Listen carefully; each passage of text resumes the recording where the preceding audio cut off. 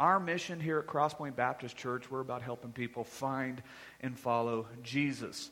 We are coming towards the end of this series that we've been in since January through the New Testament book of Acts. And we've been calling this series the action of the church, because that's what Acts is about, is what the church was doing. God was moving, and it was moving through the church. And so if you would open your Bibles to Acts 27, we're going to look at the whole chapter this morning. Lord willing, one more message to go to finish up this book. But I'm calling this sermon Life's Problems. Anybody got any problems? Amen. Life is full of them. Well, you're going to see how it's true for the Apostle Paul and how God was working amidst of problems. But there's lots of problems, right? Life has lots of problems. Issue. Maybe you translate it drama. Okay, life is full of it. Anybody want problems in their life? No hands. That's right. Nobody wants that one. But yet they still seem to show up on our doorstep routinely. But there's a sense in which problems, though they're unwanted house guests in our life, they are still avenues or vehicles in which God can use to teach us things that He teaches us in the dark that He just simply doesn't teach us in the light. So this passage this morning that we're going to look at, we're going to read the very vivid first-hand account of Paul's sea voyage to Rome.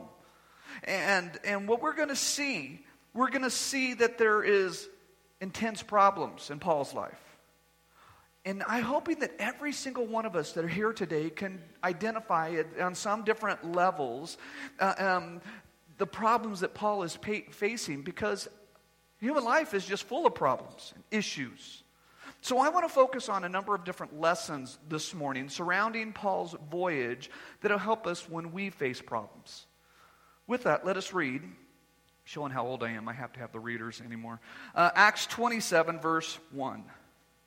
It says, "And when it was decided that we should sail to Italy, they delivered Paul and some other passengers to a centurion of the Augustan cohort named Julius, and embarked on a ship of Adramyttium, in which they were about to sail to the ports along the coast of Asia. We put in the sea, accompanied by Aristarchus the Macedonian from Thessalonica." Well, previously, if you remember, God made a promise to Paul. And God said, "Paul, you're going to give a testimony to me in Jerusalem." He says, "And you're going to do the same in Rome." Paul didn't know how that was going to happen. God didn't give him all the twists and turns and the plans along the way, but Paul knew that he was going to go to Rome somehow. Well, now at this moment, that's exactly where Paul is going. And Paul is accompanied by several different people on this journey, one of which is a Roman soldier, a man by the name of Julius, we're told of. And also on this trip is Luke, the author, narrator of this book of Acts. And one of Paul's friends is here, Aristarchus. And I'm sure there's other prisoners and crew members, but we're going to find out later that this boat is full of souls. And they set sail along the coast of Asia, and they're heading to Rome. And this journey, these men don't know it yet, but it's going to be a difficult cruise. Well, first off, the timing of this cruise is not all that great. Okay, the best season for traversing the Mediterranean Sea is in spring and in summer. And if we jumped ahead, verse 9 is going to tell us that this took place just after the fast. Well, the fast is the Day of Atonement. So we know that this cruise takes place in the fall. Well, traveling the seas in the fall, it's not impossible, but it's not real wise. I mean, it's kind of like picture March around here. It can be beautiful 1 minute, and the next second, storms are coming down. You think you're going to die. That's the Mediterranean Sea in the fall. Well, it doesn't take long for problems to show up. Look what happens in verse number 3. "The next day, we put in at Sidon, and Julius treated Paul kindly and gave him leave to go to his friends and cared for. And putting out to sea from there, we sailed under the lee of Cyprus because the winds were against us. And when we sailed across the open sea along the coast of Sicilia and Pamphylia, we came to Myra and Lycia. There the centurion found a ship of Alexandria sailing for Italy and put us on board." So these men, they were on a ship, and they had to change ships to a second ship. And the second ship's not going to do real well either. Look what happens, verse 7. We sailed slowly for a number of days and arrived with difficulty in Cnidus, and the winds did not allow us to go any further. We sailed under the lee of Crete off Salome, coasting along with difficulty. We came to a place called Fairhaven, near which was the city of Lasea. Okay, it seems like every step along the way, it is difficulty. It's like this trip is doomed from the very start. The first boat's not doing real hot, so they get a second boat, and then now they're limping along with their second boat, trying to navigate these seas during a storm. I mean, if you think about it, it seems like this disaster, this whole cruise, this trip is a disaster from the start. You know, it seems like God didn't really want to get Paul to Rome. God has already said, hey, Paul, I'm going to get you to Rome, and now they're going, and it is doomed every step along the way. I remember years ago, I wanted to take a family vacation. Okay, I'm using big air quotes because it wasn't much vacation when it was all said and done. And this is back when we were a very young couple. We only had 2 kids. I think McKenna was about 2, Tillman was 3, and I wanted to go camping. I want to go on this family camping trip. And so I asked Amy, find us a camping spot. She searched and searched, and you can't just head up into the hills. You have to make a reservation, and she found a place at Shaver Lake. And didn't know this, but this is about to be a horrible trip. But I loaded up the truck, I got all the camping gear and the food and whatever, and we headed to the mountains. About the time we hit the mountains, we discovered that McKenna gets car sick real easily. I mean, we're not even there, and the whole back seat's covered with vomit. And we get to the campsite, and I remember you had to back into the pad, and the pad was about this high above the rest of the campsite. It had this sloping hill, and there wasn't a blade of grass anywhere to be seen. It was just that powdery dirt. And I remember I take McKenna, set her on the ground, and as soon as she hits the ground, she just face planted down that hill. And she comes up and she is covered head to toe in that dust. And I remember her just smiling at me, and she had dirt in her teeth. It was horrible. As Amy, here, try to clean this kid up. And so she's trying to clean McKenna up, keep Tillman busy while I set up camp. And no sooner as I got the last tent stake in the ground, McKenna had a fever spike. Out of nowhere. It's like, what are we going to do? We didn't pack any ibuprofen. Turns out the general store was closed. If we're going to drive to the store, it's a 2-hour drive to the closest convenience store or something. So I just had to pick her up, and I went. I know this isn't the best deal, but I was desperate. Walked into the lake to try to cool her off a little bit. Fortunately, her fever broke, and now she's tired. So Mom takes her into the tent, and they're going to take a little nap while I'm trying to take care of the little maniac. And he's running around, and I remember I'm sitting in one of those chairs where your butt's about that high off the ground, so you can't get out quickly if you had to. And he's running, and he trips, and he's going face first into the fire. Yeah, and it's to this day I saw the hand of God push Tillman to where he's here, and then fell didn't go in the fire. It's like this family vacation was doomed from the very get-go. Anybody ever had a vacation like that? Anybody? Yeah, okay, they're horrible. I have to think that's kind of what Paul and the gang are going through on this boat ride to get to Rome. And so I'm trying to paint this picture of just sheer frustration on these men as they're trying to get Paul to Rome so he can appeal before Caesar. Look what happens next, verse 9. Since much time had passed and the voyage was now dangerous because even the fast was already over, Paul advised them, saying, Sirs, I perceive this voyage will be with injury and much loss, not only of the cargo and of the ship, but also our lives. But the centurion paid more attention to the pilot and the owner of the ship than to what Paul had said. And because the harbor was not suitable to spend winter in, the majority decided to put out from sea there. And on chance somehow they make it to reach Phoenix, a harbor of Crete facing both southwest and northwest, and spend the winter there. So we're reading that Paul and this centurion, they're having this debate, a conversation about what's the next best step to take. And I'm pretty sure this conversation went something like my wife's and I conversation halfway through our trip that we were taking all those years ago. But Luke tells us that the centurion listened more to the owner of the ship and the captain than he did to Paul. But, I mean, who could blame him? If you have to make the decisions, who are you going to listen to? 2 men that make their living on traveling the Mediterranean Sea, or a former rabbi turned church planner? What would you do? Well, he ended up listening to the owner of the ship. And they're trying they decide not to go to this harbor, but travel the open seas, and they're trying to reach Phoenix. Now, this isn't Phoenix, Arizona. This is an island off the harbor of Crete. But think about this. This isn't Paul's first boat ride. It's not his first rodeo either. He's been all over the Mediterranean Sea. He's been on 3 previous mission trips, and so he has traversed the Mediterranean Sea many times. In fact, if you study the book of Acts, this is at least the 11th time Paul has been on the sea. According to Paul's second letter to the church of Corinth, he wrote how he was shipwrecked 3 previous times. So Paul has some knowledge about what it's like to be on the sea and what it's like to be stuck in a storm. Verse 10 tells us that Paul said, "Sirs, I perceive this voyage will be with injury and much loss, not only of the cargo and the ship, but also our lives." Now, real quick, this is not a word from God to Paul and then Paul to the men. No, this is just simply Paul giving wisdom. Wisdom because he's been on these waters and he knows what it's like during a storm. But verse 11 and 12 tells us that these men don't listen to him. And I'm thinking that maybe they don't listen to him because if we jumped ahead to verse 37, we would see that this boat is carrying grain. And so this captain is going to be incentivized if he gets the cargo to Rome during winter. So really what we have here, we have a captain with his mind on his money and his money on his mind. Look what happens, verse 13.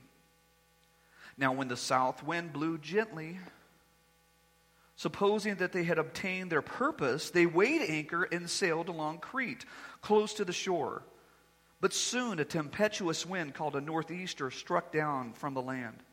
And when the ship was caught and could not face the wind, we gave way to it, and were driven along, running under the lee of a small island called Cauda. We managed with difficulty to secure the ship's boat. After hoisting it up, we used supports to undergird the ship. Then, fearing that they had run aground on Styris, they lowered the gear, and thus they were driven along. Since it was violently storm-tossed, they began the next day to jettison the cargo. And on the 3rd day, they threw the ship's tackle overboard with their own hands. Neither sun nor stars appeared for many days, and no small tempest laid on us. All hope of being saved was at last abandoned. So this is the second part of their trip. And when the second part began, it seemed like everything had turned around. There was this hinge in the cruise, and everything's going to be wonderful. In fact, Luke tells us that the south wind blew gently. I think the captain of the ship probably went to Paul and said, "Hey, Paul, nice day for a cruise, right? Hey, Paul, why don't you lay out on the deck of the boat and catch a little tan as we're taking you to Rome?" I think it was like, "Hey, looks like you're wrong, Paul." But things would change really quickly. I remember one day my wife and I, I think as I remember, it's just the two of us, and we're traveling down the 405 in California. If you've never been on the California freeway system, it can be horrible. First, the 405, there are 6 lanes of traffic each direction. So that's 12 lanes. We would see that and go, okay, it's impossible to have a traffic jam. And you would be wrong. Very wrong. Okay? And so we're cooking down the freeway, just making great time, and I think to myself, man, the 405's never this empty. This is wonderful. We're making great time. And I'm about to say something. I'm like, don't say it. Don't even say it. I'm not superstitious, but hey, let's not press our luck. And as soon as I thought that, I heard my wife say, "I can't believe there's no traffic on the 405. It's like, oh. And I just gave her one of those looks like, you had to say it right. You had to say it. No less than 15 seconds later, we were at a dead stop. And it took us like several hours to go a few miles. And I have to think that's what Paul and the captain were like you had to say it, right? Well, verse 14 tells us a tempestuous wind blew on them. That's a hurricane. It's called a northeaster. It swept down off the land. You know, one moment it's like the sea's like glass, and the next moment men think they're about to die. The account of what happened here from Luke in Acts 27, it's done a lot to teach historians how ancient ships worked. Because ancient ships couldn't head into the wind like modern ships could. And so what they had to do, they had to give way to the wind, and it cost them 23 miles as they blew near a small island named Kuta. Well, also, ancient ships would tow their lifeboats behind them. So that means when the storms come, the boats, the lifeboats could potentially ram into the main ship and could punch a hole in the ship really, really bad. And so what they did is they hoisted the lifeboat up onto the main boat, and then they used it to secure the undergirding of the ship. It's a technique that's called frapping. So they wrapped the vessels in ropes or chains or whatever they had in an effort to hold it together. And then we're also told that they lowered the gear. That means they lowered the anchors. And for further precaution, they tried to lighten the load. They just started throwing cargo overboard. They're trying to do whatever they could to try to stay alive. And if it's not bad enough, we're told they lost position from the stars because it says that neither sun nor stars appeared for many days. Picture just being in complete darkness for weeks at a time. And so what we have is this boat full of people. I think Acts 27 is where we get the term boatload from. They've abandoned all hope. They're at their wits' ends, and they're probably crying out. And so in order for these men to survive, what they need is leadership.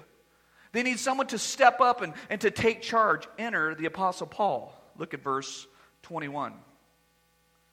Since they had been without food for a long time, Paul stood up among them and said, "Men, you should listen to me and not set sail from Crete and incurred loss and injury." I think Paul had a little moment of humanness and said, "I told you so.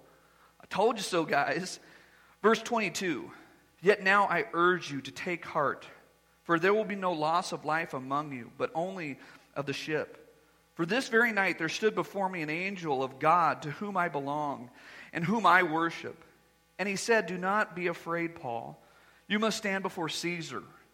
And behold, God has granted you all those who sail with you.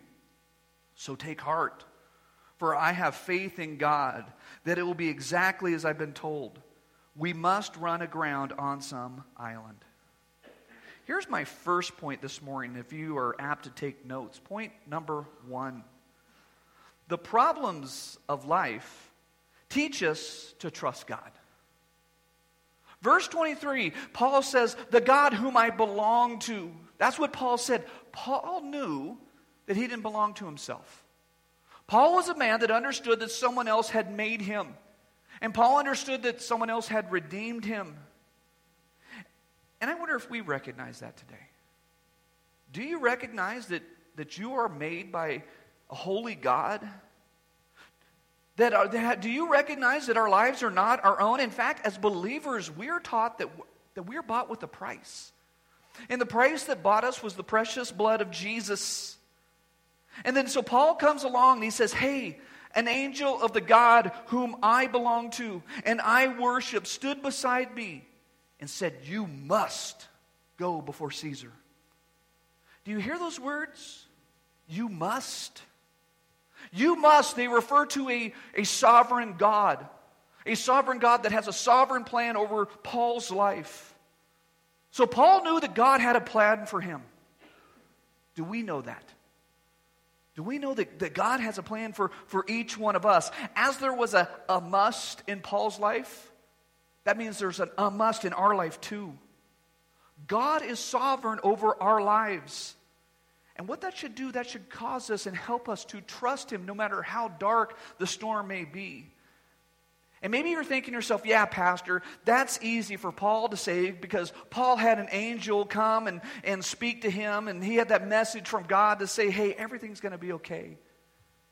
Maybe you're thinking, if God would send an angel to me and tell me that I'd be healed of my cancer, I'd be filled with courage too. If God would say, "Hey, you're not going to lose your job, everything's going to be okay." If God would send an angel and say, "Hey, that person that you love more than life itself, they're going to make it."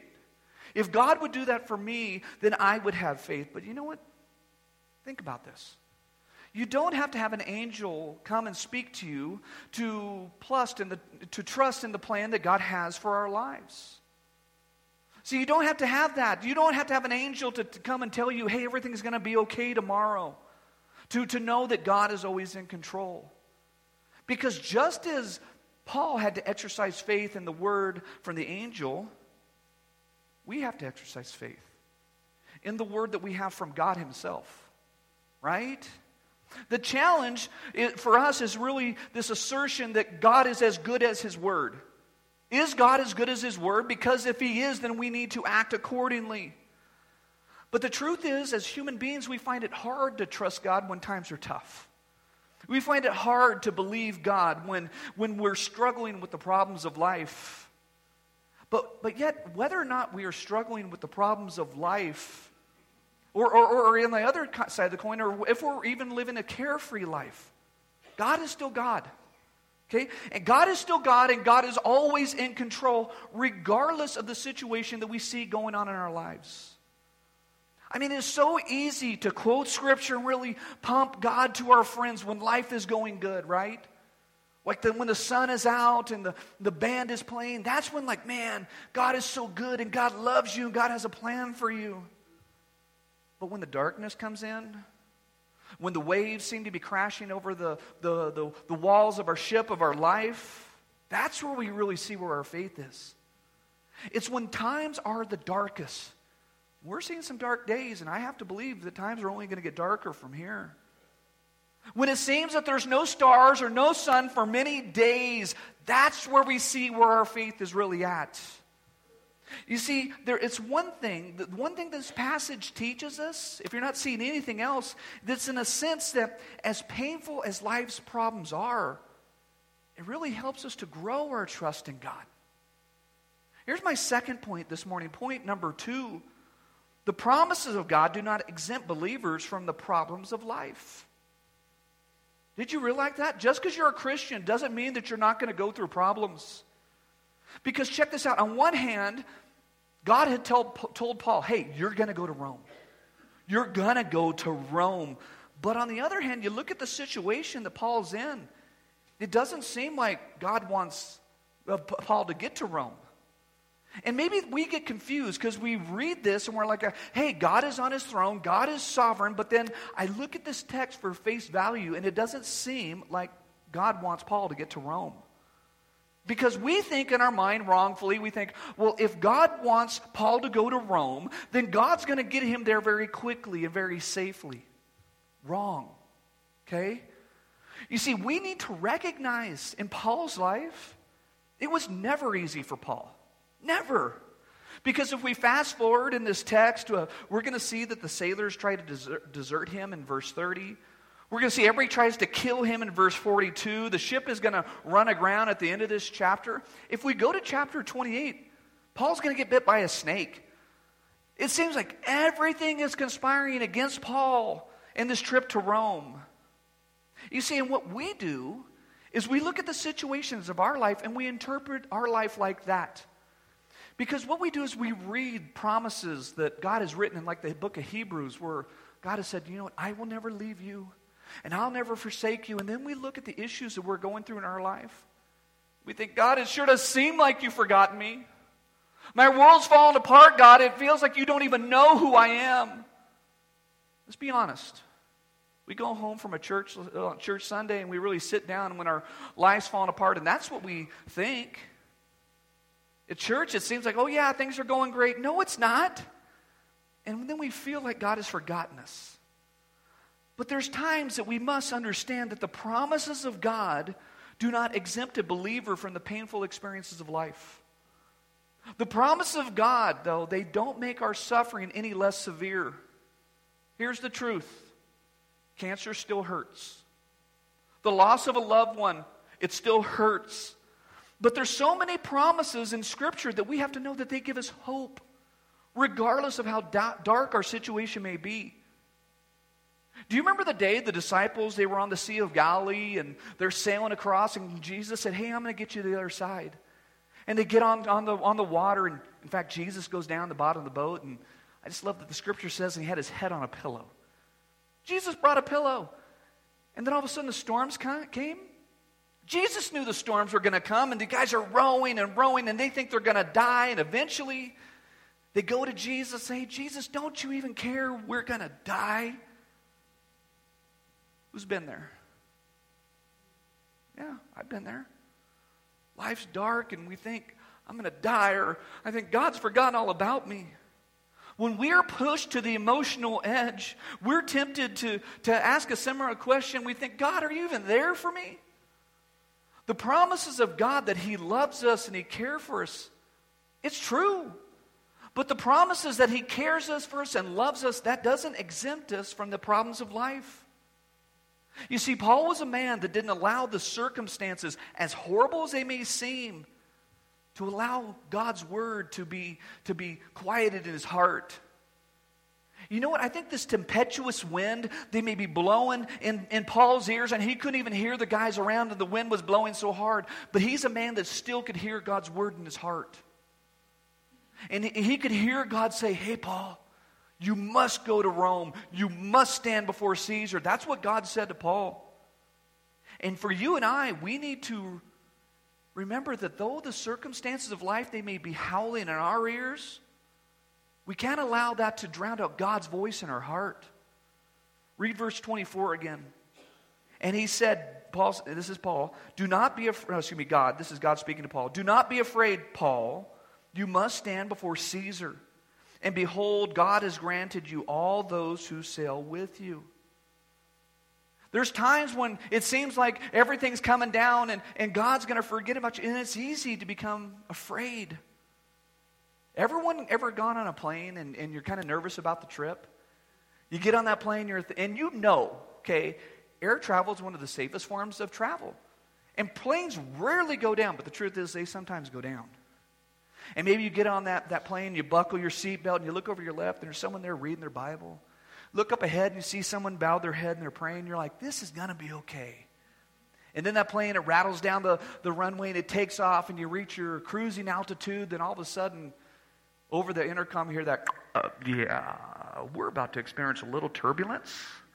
And when you hear that, it's not called stewardess anymore. What's the word? Flight attendants, thank you. Flight attendants, take your jump seat. When you hear that, it's about to get real, okay?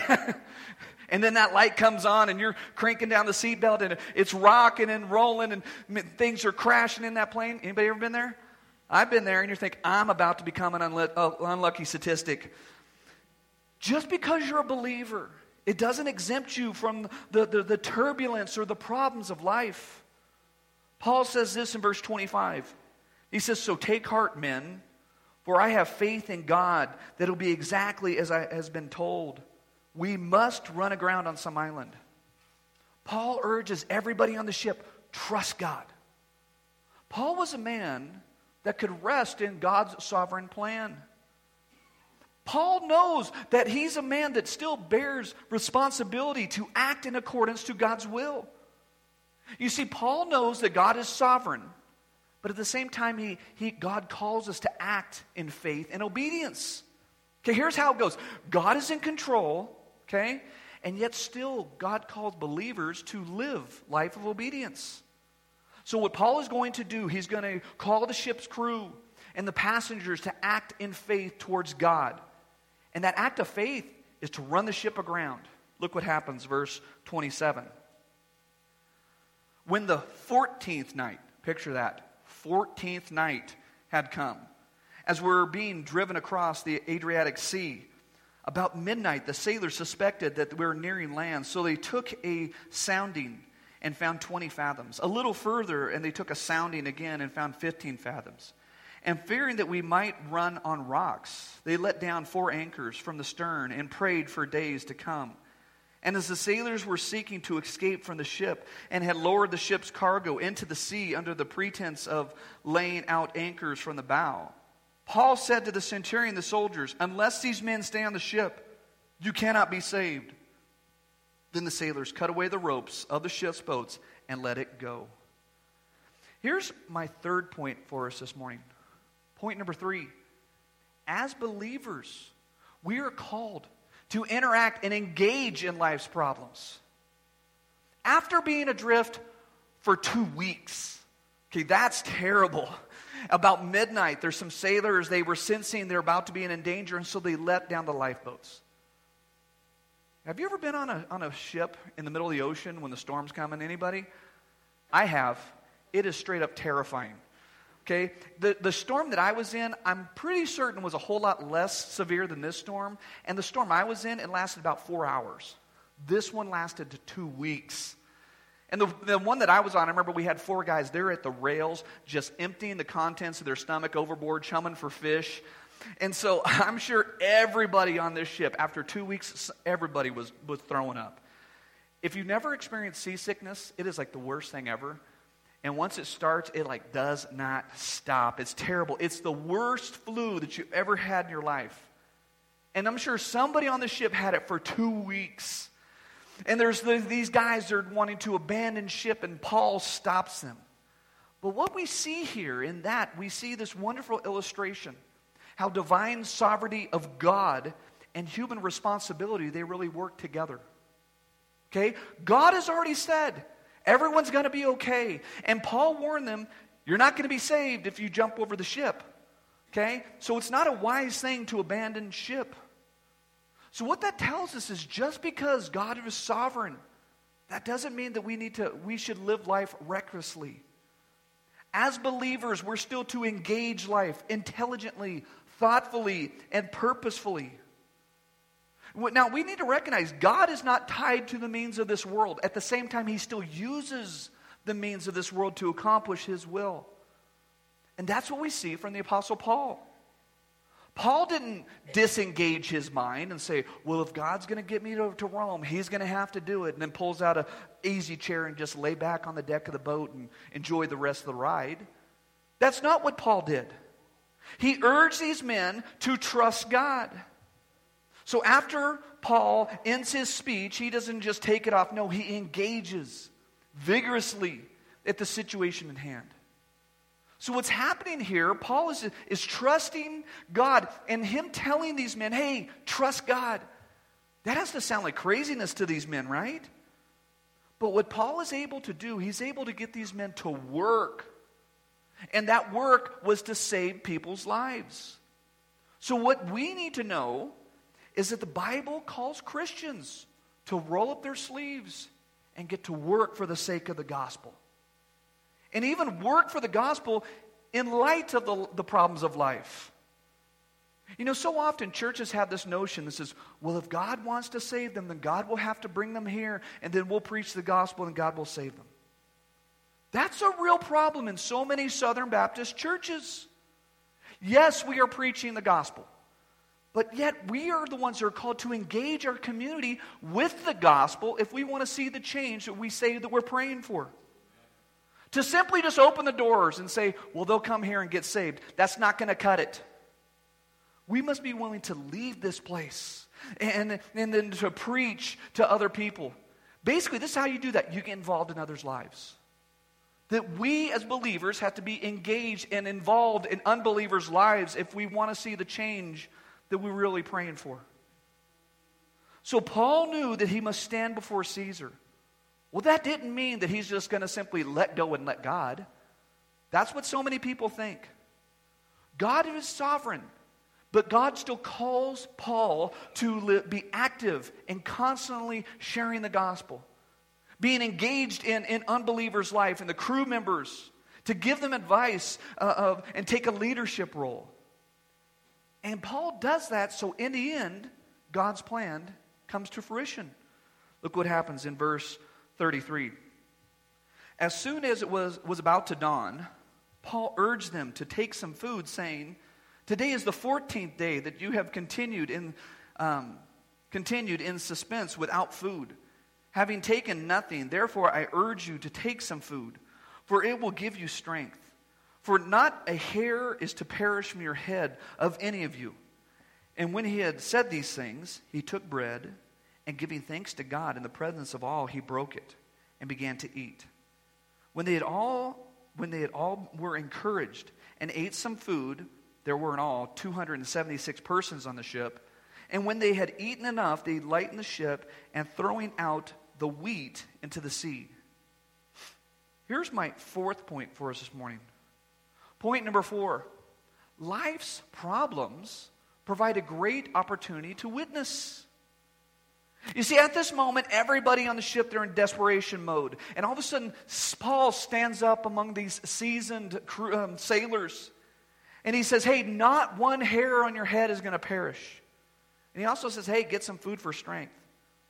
Now think about that. They haven't eaten for 2 weeks. Now, if you were to do that to me, you're not going to have to convince me real hard to get some food if I haven't eaten for 2 weeks. If you know me, this is going to be real easy. But at the same time, Paul was calm enough to break bread and stop and to give thanks to God before they ate. They had just made it through these terrible circumstances, and Paul has the opportunity to show everybody there the conviction of who he was had his faith in, and that enabled him to do what he did. You see, it's when the issues of life come, that's when we can demonstrate our faith more powerfully than we can when everything is going great. There was a man by the name of Horatio Spafford. He was a Presbyterian layman in Chicago. He had established a very successful legal practice as a young businessman. He was a devout Christian. He had had many Christian friends, one of which was famous Dwight L. Moody in Chicago. And though Spafford was very successful, he had everything just burn up in the wake of the Chicago fire of 1871 because he was heavily invested in real estate along Lake Michigan's shoreline. He lost everything overnight. In a story reminiscent of Job, he had a son that died just before this disaster, but for Spafford, the worst was yet to come. Spafford wanted to take a vacation for his wife and his 4 daughters, and he also wanted to assist D.L. Moody in one of his evangelistic campaigns in Great Britain. And Spafford planned a European vacation for his family in 1873. In November of that year, due to some unexpected business fortunes, Spafford sent his wife and his kids on to Europe, and he stayed behind, and he expected to follow soon after. It was November 22nd, 1873. The ship that was carrying his wife and his 4 daughters was struck by another vessel, and the ship sank in 12 minutes. It was several days later, the survivors finally made it to Cardiff, Wales, and Miss Spafford sent a telegram to her husband. It only had 2 words: saved alone. When Spafford got the telegram, he left immediately to join his wife, and he's crossing the Atlantic Ocean, and he told the captain of the ship, he gave him instructions that he was to be told when they reached the exact moment, the place, location where he lost his daughters.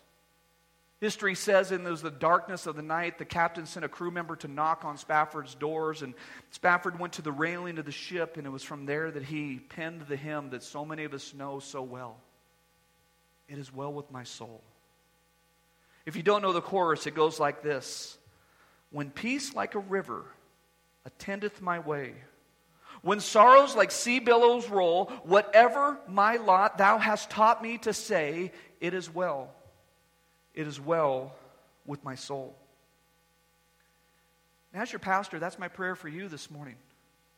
That no matter how dark the situation may be, that God has taught us that we can sing, it is well. It is well with my soul. Because just like Paul, we can show people the difference that Jesus Christ has made in our lives. And sometimes we do that when the circumstances are the most difficult. Because when life is good, do you think our testimony is nearly as powerful as it is when it's the darkest?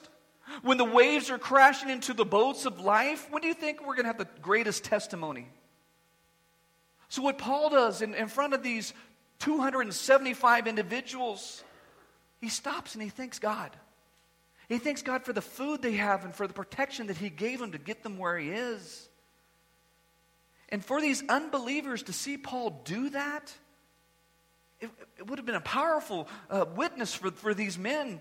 Not to mention how hungry Paul is, and stop to give a moment of thanks for God.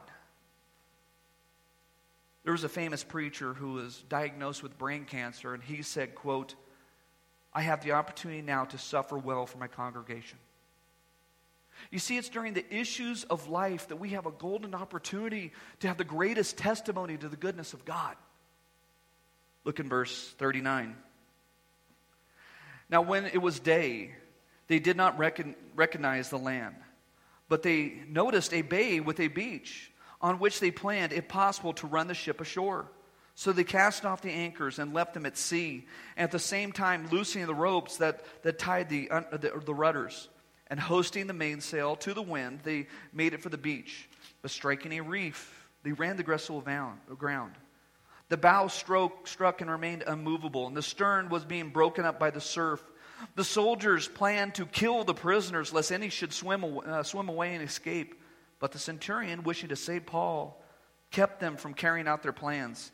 He ordered those who could swim to jump overboard first and to make it to land, and the rest to take planks or pieces of the ship. And so it was, all were brought safely to land. Here's my fifth and last point for us this morning. Point number 5. God's plan rarely looks the way we think it should. Has anybody ever noticed that in life? God's plan rarely looks the way we think it should. God's plan is also usually very messy. I hope you didn't fail to notice there wasn't some miracle came over where the storm stopped. That's not what happened. You know, in the Old Testament, when Jonah was thrown overboard, immediately the sea stopped. In the New Testament, when Jesus stood up and told the wind, cease, be quiet, it stopped. That's not what happened here. Everything wasn't so nice and tidy. Also, God didn't perform some miracle where dolphins pop up and they walk safely on the backs of dolphins all the way to the shore. That's not what happened. This isn't some Disneyland cruise. Guys are swimming for their lives, and some can't swim, so they have to hold pieces of the boat to make it safely. You see, Paul didn't know how everything was going to go down, but this is what he knew. God said, I'm getting to Rome. All of this, as messy as it was all the plan of God. And this is what we see from Paul's life. And hopefully we see this in extension in our own life. That we're all under the sovereign plan of God. So when you and I, when we face storms of life, as painful and emotional as they may be, and exhausting the storms may be, we have to remember God's still in control. God is still sovereign. Is anybody here facing problems of life? I can't help but look at our country and say it's catching on fire, it's burning to the ground, our ship's coming apart. God's still in control. None of this is taking God by surprise. And so it's important for us that we need to recognize that. And know this might be God's opportunity to do something way bigger than we could ever possibly imagine. My question for you individually today is, are you experiencing the problems of life? A more important question is, do you know Jesus Christ is your Savior? Because maybe a sovereign God has brought you into a place like this in light of your circumstances to hear the gospel. And here's the gospel. God is sovereign. God is creator. That means God created you. And the Bible says for all have sinned. That means that every single one of us, the best and the worst and everywhere in between, we've all sinned. That means you're a sinner. That means I'm a sinner. And the Bible says that the wage of sin is death. And that means we are to be separated from God forever because of our personal choice, our sin. But God didn't want that. The Bible says, yet while we're still sinners, Christ came and died for us. And if we accept that by faith, God grants us grace. Not that we deserve it. We can never earn it, but God gives it to us. The Bible says whoever calls in the name of the Lord, they will be saved. If you never called on Jesus Christ to save you, I would encourage you to do that now. Say something along the lines, I'm a sinner, God. There's nothing I can do. But yet you love me, and you came and died for me. Save me, Lord. In the name of Jesus, I pray this. Amen.